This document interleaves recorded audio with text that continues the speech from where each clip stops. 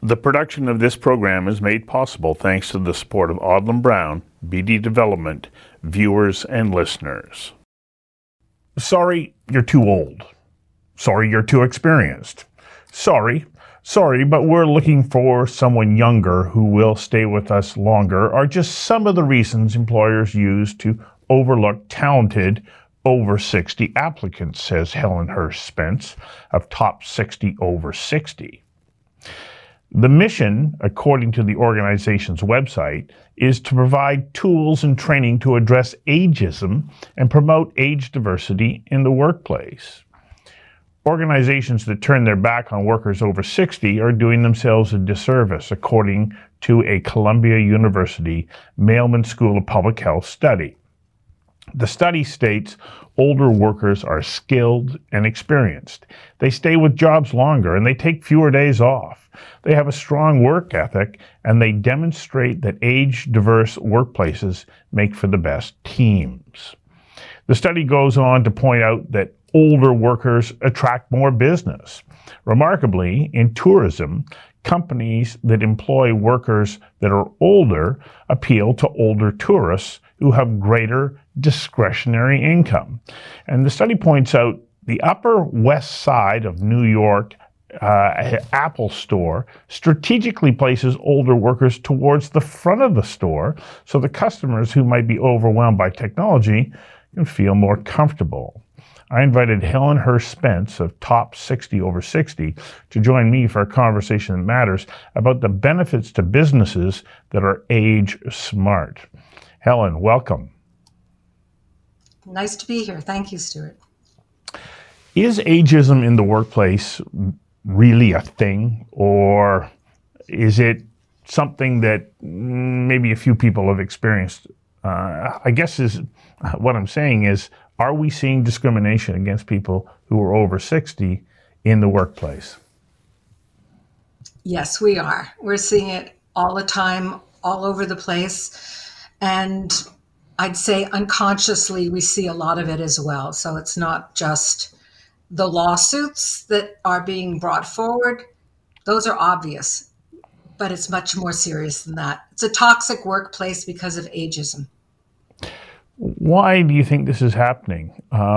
Why is it that it's okay to target older people and say, nah, we don't have a space for you any longer? Well, I don't think it is okay. And the truth of the matter is, I think that ageism is the last socially accepted ism. It's the only one that has been normalized. And probably it's because we haven't been exposed to courses and awareness about age diversity. So tell me about In other age. words, let me explain a bit more. So age intersects with every different identity. I can be Black and I'll get old. I can be gay and I'll be old. It's the only factor that can be multi-perspectives, and yet it's ignored. All the diversity, equity, and inclusion strategies, 92%, according to research, don't include age, and that's worldwide. That's not Canada. But in Canada, it's the same. Whenever I try to reach out and talk about age diversity to somebody who maybe didn't solicit my input, they shy away from it because of the legal implications of ageism and how dramatic they are. Now, the same thing applies to, Black and Indigenous populations, yet we're very much more aware of that now. But age has been there forever, and I'd say it's one of those unconscious biases that most people have, but they don't recognize. And I can give you lots of examples too.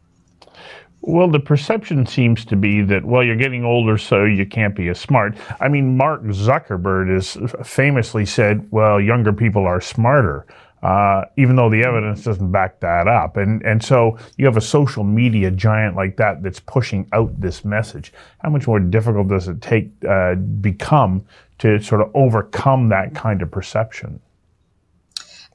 You identified probably one of the biggest black holes that have to do with age. I think everybody who's older, or my generation, has heard that quote and has internalized it. So that's what's referred to as internalized ageism or self-directed ageism. And that is probably one of the biggest problems, Stuart. So until I recognized what it was, I suffered from it too. And, I'd been a leader in a former career, and yet I lost my self-confidence. I felt like I was invisible. And all of that was because I had internalized messages such as, I'm too old to do that, or I can't use technology because I'm older, or, you can't teach old dogs new tricks, or he or she's over the hill. If you think about the number of expressions that we commonly use that are negative about getting older, and then add to that all the industries that survive on the notion that getting older is negative, such as, healthcare, beauty products, hair, nutrition, diets. There's so many industries that rely on me being afraid of getting older. It amounts to a lot in a lifetime.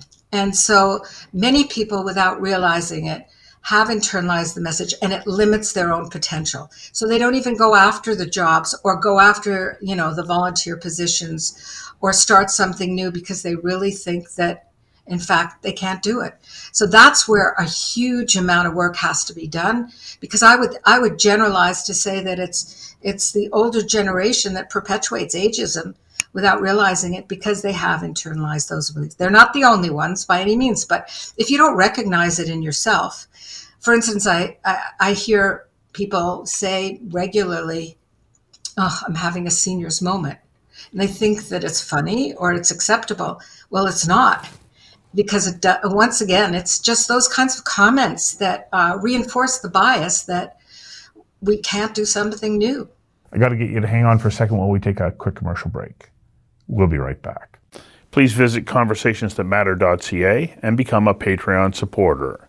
Thank you to Odlum Brown and BD Developments for their support.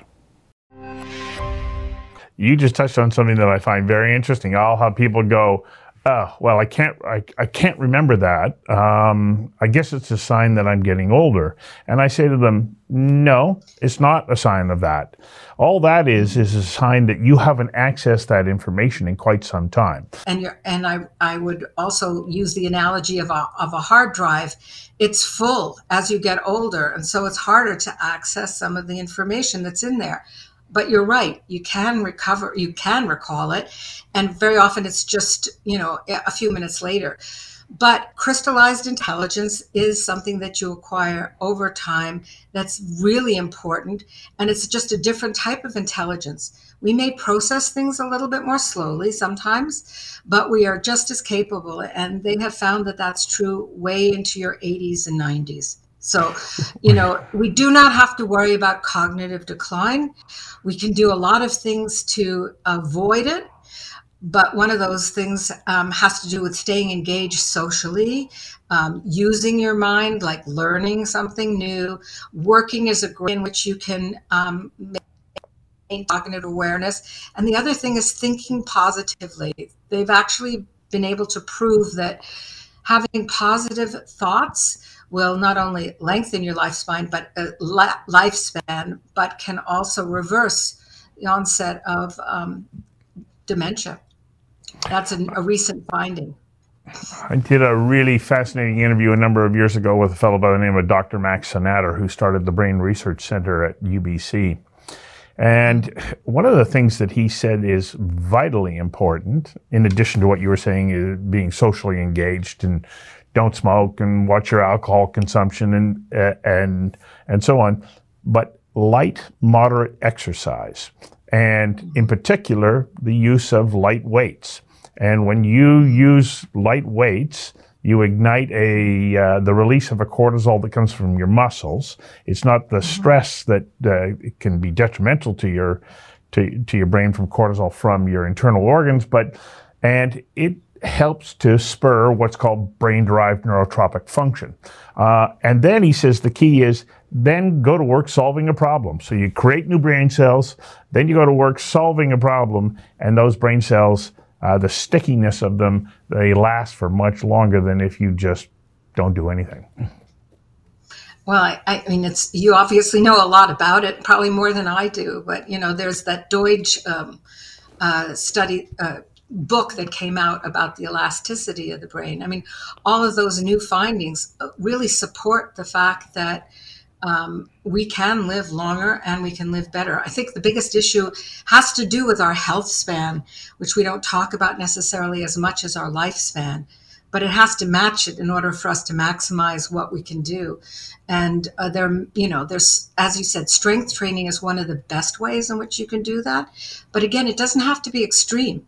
And if you work out just a bit, it will have a huge impact on your well-being, because a lot of people as they age lose their balance and so on. So this helps them maintain their ability to do a number of things. And unfortunately, I believe that we have a notion of getting older as being what it was in the last century, like grandma knitting in a rocking chair on the porch and grandpa sitting there smoking a cigar, not a cigar, but a pipe, and that is an antiquated notion. I mean, we are living 100 years now.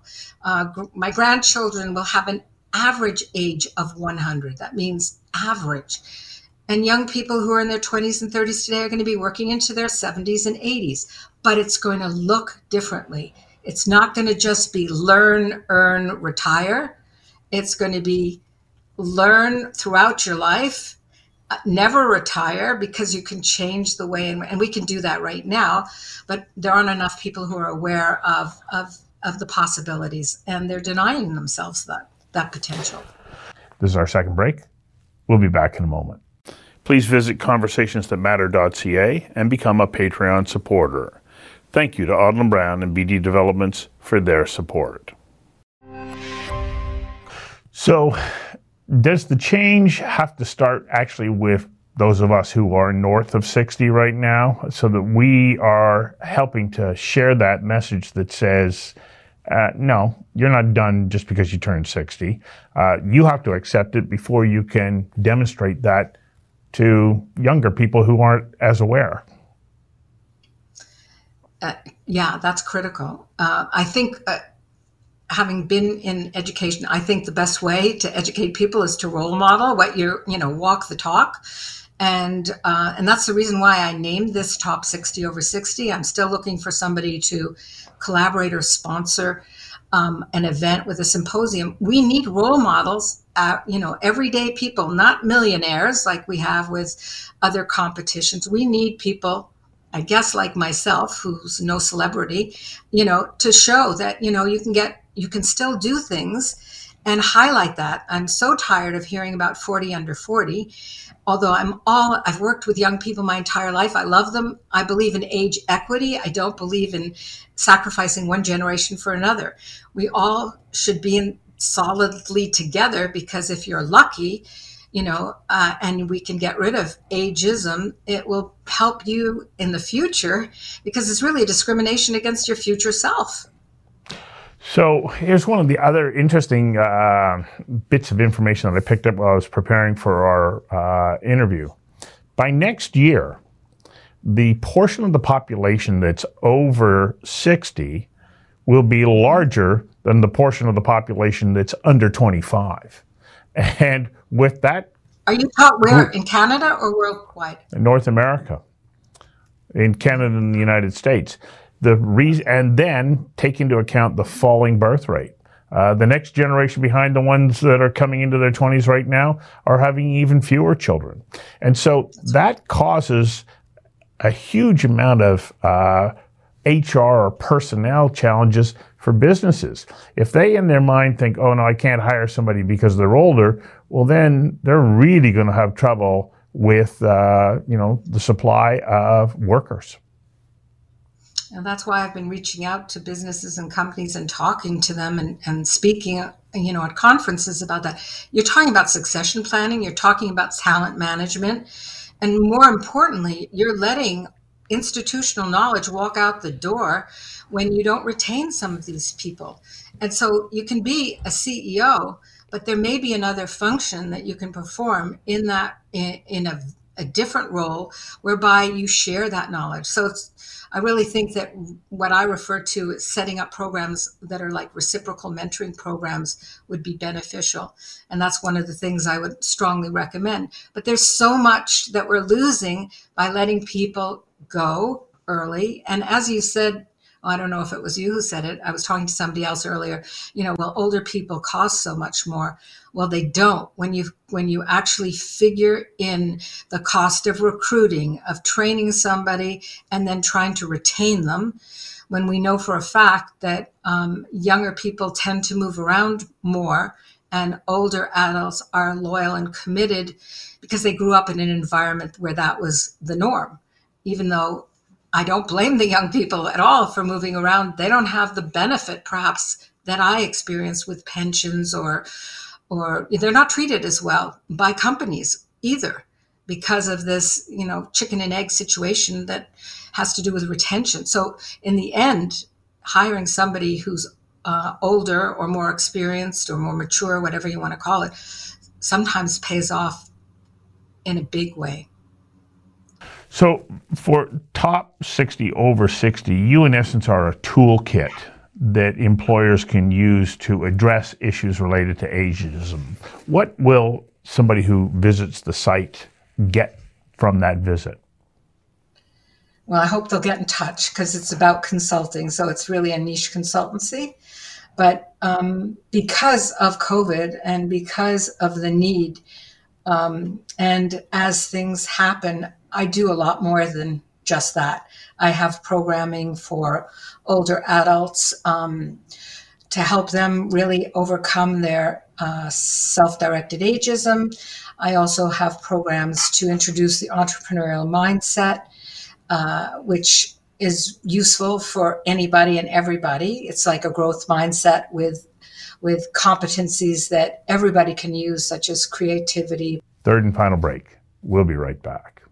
Please visit conversationsthatmatter.ca and become a Patreon supporter. Thank you to Odlum Brown and BD Developments for their support. So you talk about entrepreneurial mindset. Mm-hmm. The evidence suggests that people who are older, who start businesses, are actually more successful because, they, oddly enough, think slower and therefore make more measured decisions. They have patience, determination, and a long-term view.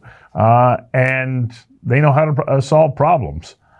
I mean, what you're saying is substantiated in all the research. The Ewing Irvin Kaufman Foundation in the States has written about how over 50-year-olds are twice as likely to be successful in entrepreneurial activity than a 30-year-old.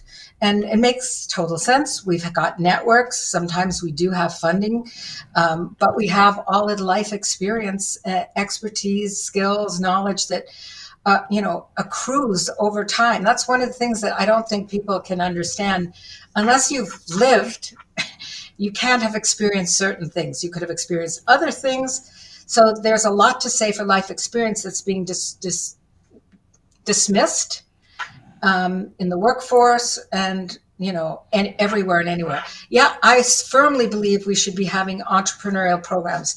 I'm just writing a piece about that now for older people, because we're primed for something like that. And it doesn't have to be a full-time job.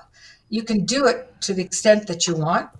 It could be like what I'm doing, a passion project, supplementing income, but it's not, it doesn't have to be for the same thing. What is significant, and the one thing that we haven't mentioned, is that we all need to have a purpose.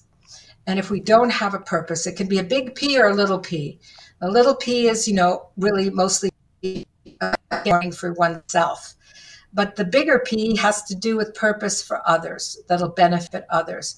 And that has to do with, the stage of life that we're in. And that is generativity, according to, Erickson's or Maslow, or the different layers of, aging and getting on and so on, self-actualization and generativity. So get older to figure out what it is we want to do with the rest of our life, especially since our life is longer now than it's ever been before. And people haven't figured that out. Therefore, their savings necessarily don't amount to what they should or need to be later in life. There's so many issues around living longer that haven't been attended to, and they're not just financial. So people work, a lot of people return to work after they're retired, not because they need to, but it's the social interaction that occurs at work. It's that engagement. It's the learning. It's the sharing of experience. That's the reason why retention is so good when you have older people in the workforce. It's because younger people love to work with the older people because they learn from them. And hopefully if the older people are willing to share, which usually they are, what can give you more pleasure than to share your secrets with somebody else? So there's a lot of evidence that shows how important that is. And where, work, in my opinion, work would translate into diminished costs for healthcare, for financial support for older people, with mental, cognition, all sorts of issues would be resolved if people were able to do what they wanted to do, but really ageism stands in the way, their own beliefs and the beliefs of others. Well, I can't help but think that the retirement industry has promoted this idea that you're supposed to kick back and enjoy the golden years. But rarely do I see that as being the ultimate experience. I'm motivated by a wonderful piece that was written by the great Spanish cellist Pablo Casals called A Salute to Life.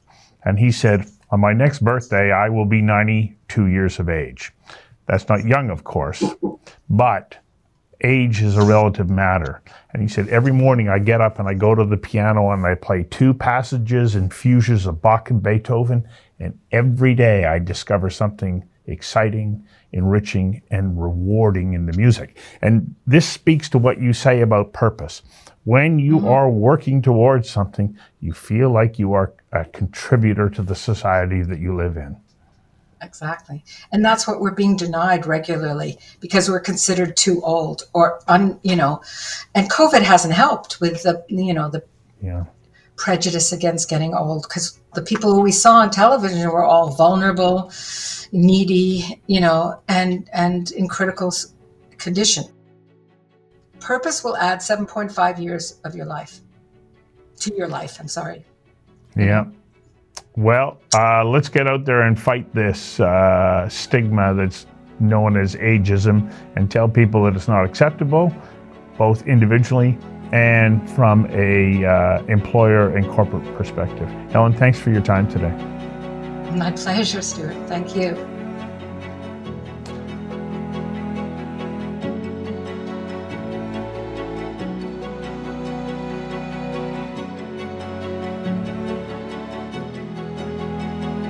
Please visit conversationsthatmatter.ca and become a Patreon supporter. Thank you to Odlum Brown and BD Developments for their support.